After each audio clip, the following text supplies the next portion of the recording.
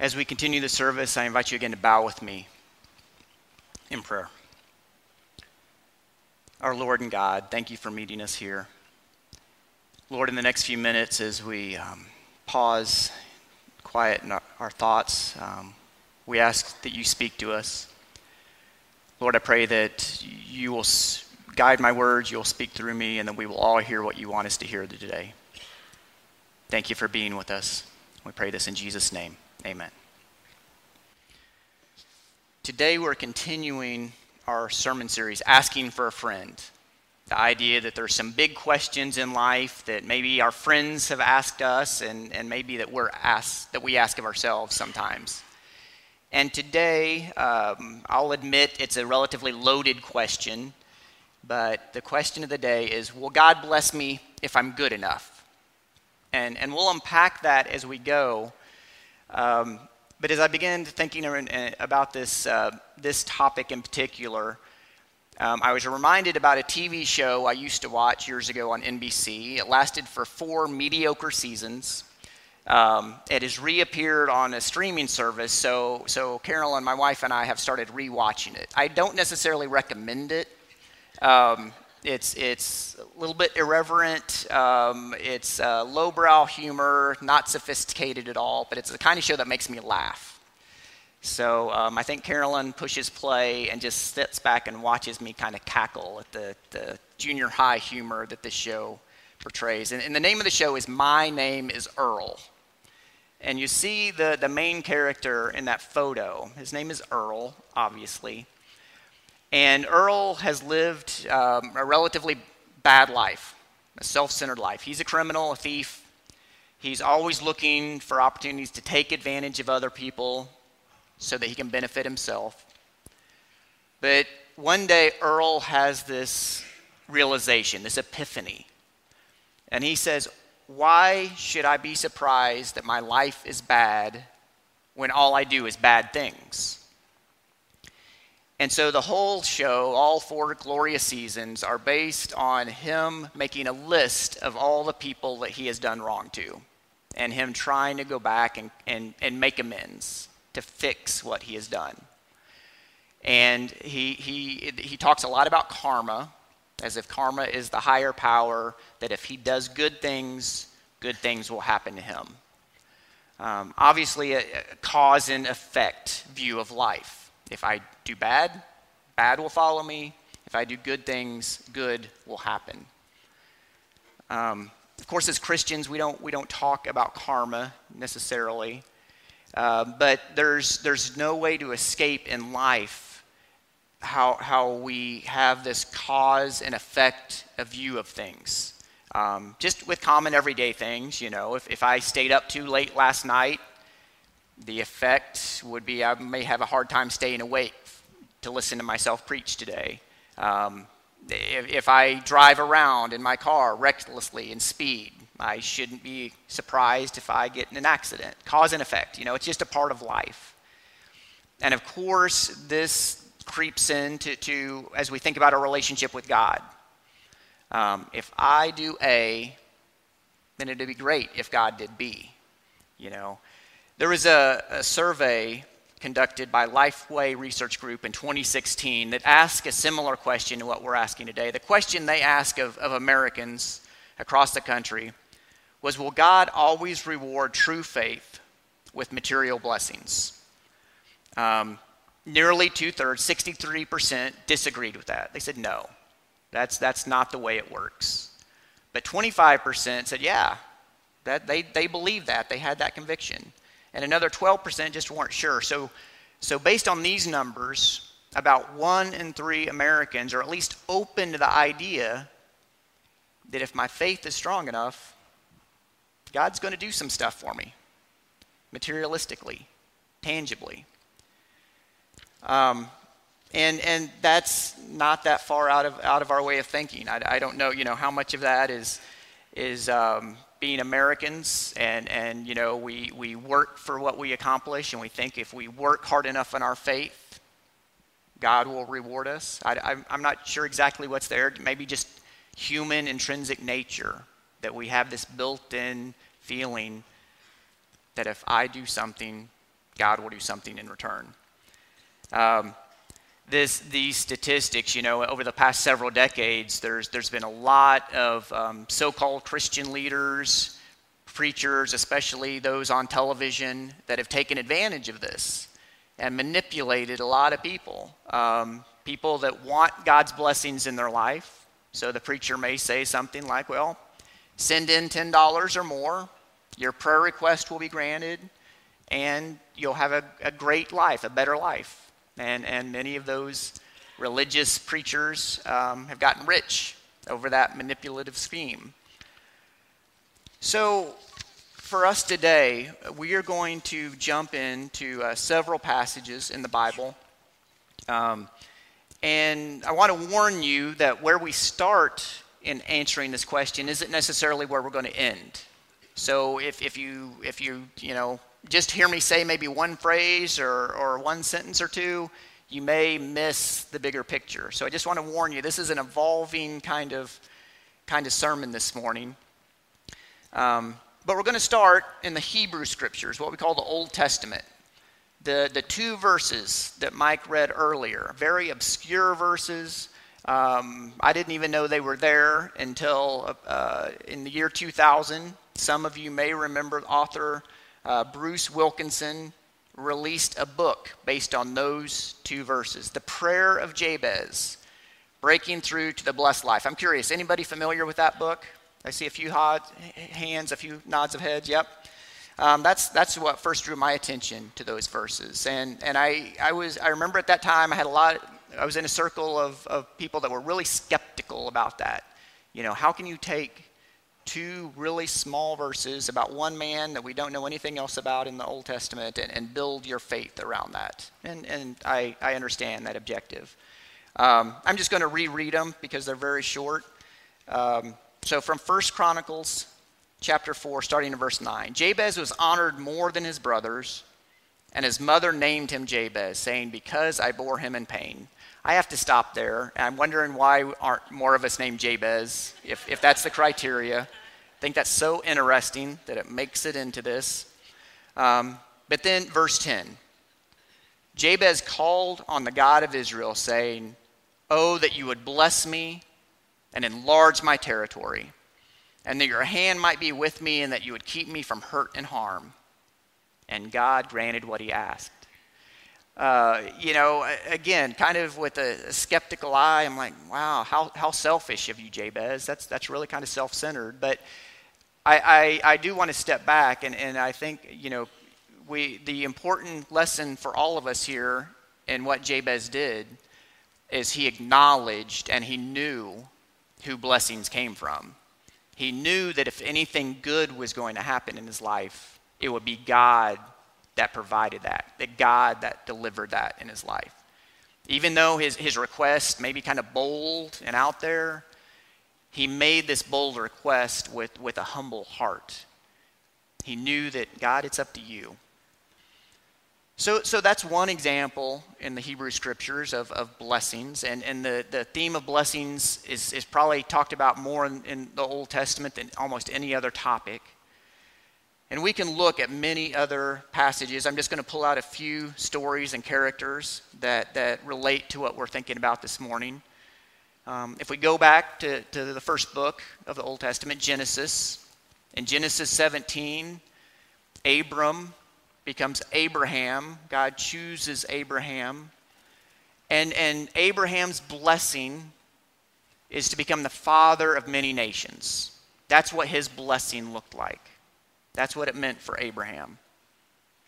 Farther on in Genesis 27, we read about two brothers that are fighting over the family blessing, Jacob and Esau. It's this incredible story of deceit and manipulation and father versus mother and brother versus brother. And they were seeking the family blessing, which was kind of along the lines of the family inheritance, but much more than that. Whoever received the family blessing, it's typically the firstborn male in the family. They would become the family leader, the family patriarch, have the inheritance, have the status and prestige that comes with all of that, as well as having a special status in God's sight. They would have God's favor. So that was another element or another way that blessings looked like in the Old Testament. If we fast forward to the book of Daniel, we read stories about some different young men who are faced with challenges that aren't terribly unlike what we're faced with in a daily basis. They could live as they felt like God was calling them to live, or they could give in to the pressures around them to kind of compromise. I'm talking about Daniel, who chose to live for God, and because of that he was punished. He was thrown into a den of lions. And his blessing was that God's presence was with him. God's protection in particular was with him. He survived that ordeal, came out of the lion's den alive. And then 3 other young men that we refer to as Shadrach, Meshach, and Abednego, they had a similar kind of testing where, bow down and worship not the true God. They resisted. They said, no, we worship only God, only the true God. They were thrown into a super hot, fiery furnace. God's blessing for them was not only protection, but God's presence entered the fire with them. They were not alone in that test and trial. But we get the picture. Throughout the Old Testament, throughout the Hebrew Scriptures, blessings were so significant. We can talk about different kings and how it's written that King so-and-so feared God. And because he lived an honorable, God-fearing life, God blessed him with a long life and with military victories. Now, on the other hand, we read about bad kings that did evil in the sight of the Lord. And because of that, they had short lives, short reigns. They didn't have military success. So if we stop with the Hebrew Scriptures, if all we read is Genesis through Malachi in the Hebrew Scriptures, and we ask the question, will God bless me if I live a good enough life? It seems like the answer is pretty obviously yes, that there's this cause and effect relationship. Almost as simple as if I do A, God will do B. Now again, that's part of the story. That's part of the background here. But of course, we're so thankful that that's not the end of the story. And we're going to turn our attention to what Jesus had to say about this and what his life had to show us about what it looks like to have a blessed life or to be blessed in this life. And to kind of paint a little bit more of the picture, the story, for centuries, the Jewish people had been living in what we just described, seeking God's blessing.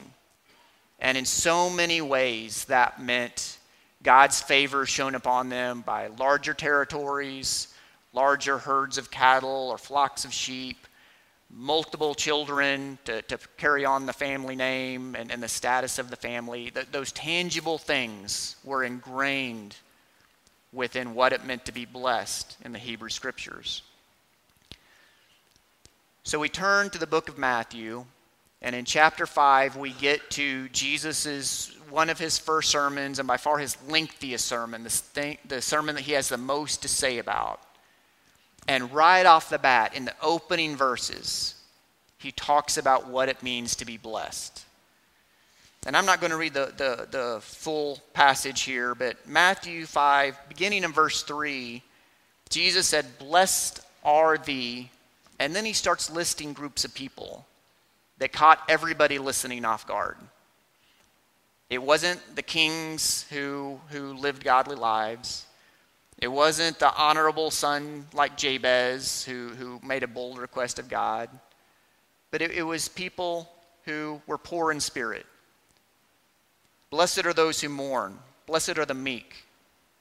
Those who hunger and thirst for righteousness. Blessed are the merciful. Blessed are the pure in heart, the peacemakers, and those who are persecuted for the sake of righteousness.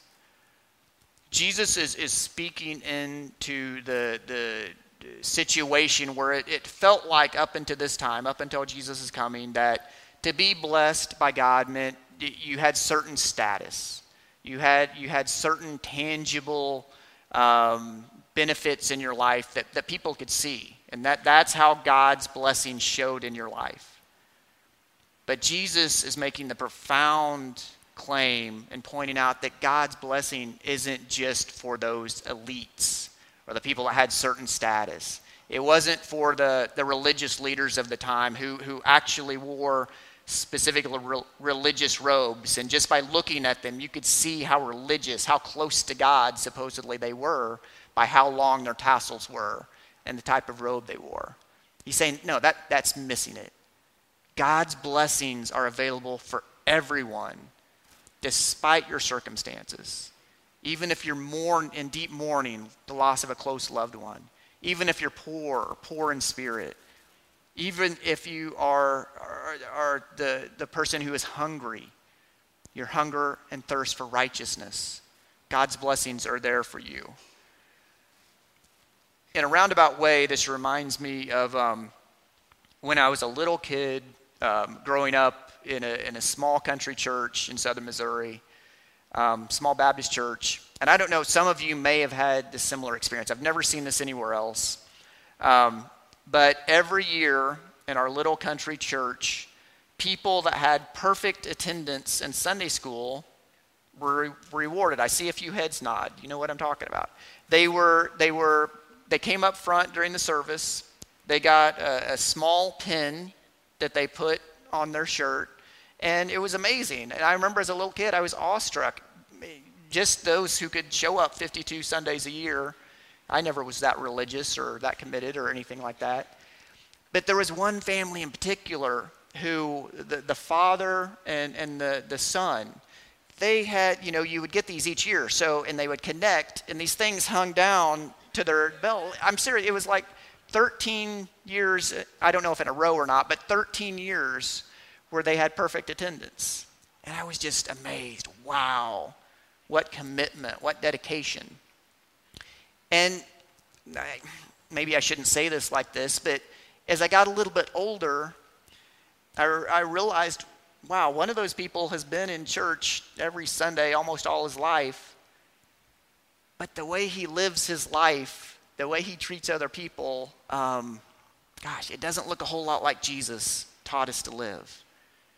There was a disconnect on the status symbol of all of these pins hanging down and the way he lived out his Christian faith. And I think in a way, that's what I think of as Jesus says these words here about what it means to be blessed, what it means to receive God's blessings in our lives. So as we wind this up in a way today, will God bless me if I'm good enough? Again, a loaded question. But if we focus on those last words, what does good enough mean? Again, coming back to Jesus' words, what he taught and showed us, he said the greatest thing is to love God. Second greatest thing is to love people. So if you're hung up on is my life good enough or not, focus on those two things. That's all Jesus asks of us if we want to follow him and live for him. Love God, love people. It's as simple as that. That's good enough. But this whole idea of will God bless me, the answer is yes. God desires to bless you. God wants to be a part of your life. God wants to help you experience all that this life is as we live with Jesus and connected to him. But we might get hung up a little bit in how we define what blessed means. If we're thinking first and foremost about those Hebrew scripture examples, those ancient examples of, well, that means that God's going to do this, this, and that for me. It means the bigger house, the newer car, the promotion at work, we're missing it. It's not to say that God doesn't want better things for us or God doesn't work through situations to bring those things about. But if that's what our focus is God, please bless my life. Please be with me in my life. We're missing the bigger picture here. The Apostle Paul summed this up really well in his opening words to the Ephesian church in Ephesus, in Ephesians 1, verse 3. Paul wrote, "Blessed be the God and Father of our Lord Jesus Christ, who has blessed us in Christ with every spiritual blessing in the heavenly places." So first of all, bless God. God is worthy of praise and blessing. And God has blessed us first and foremost through Jesus. God has blessed us through Jesus. Because through Jesus, we have the opportunity to know God and to experience God. And Paul winds that up by not talking about this world, but by talking about spiritual blessings in the heavenly realms. Obviously, God cares about what's going on in our lives here and now. But being blessed by God in the full meaning is so much more. It's about being connected with God now and for eternity. And that's what I would leave you with this morning, is that God desires for all of us to live blessed lives. And we all have the opportunity to do that. We all have an opportunity to connect with God and know God and be with God through Jesus. So in these next few minutes, as we prepare to respond, that may be something that's a struggle in your mind, or you'd like to talk about or pray about more, is how I want to start that relationship with Jesus. I want to live a blessed life, which means I want to be connected with God. And I'd be happy to talk with you about that more. Let's pray together. Lord God, thank you that you are a God of blessings. Lord, this morning, help us not get hung up in maybe blessings that are self-centered or just about us having better, bigger, more material things in this world, but help us see the true meaning and impact of how you want to bless us. That you offer us a personal relationship with you through Jesus. And that when we have that relationship with you, no matter what else is going on in our lives, we are blessed.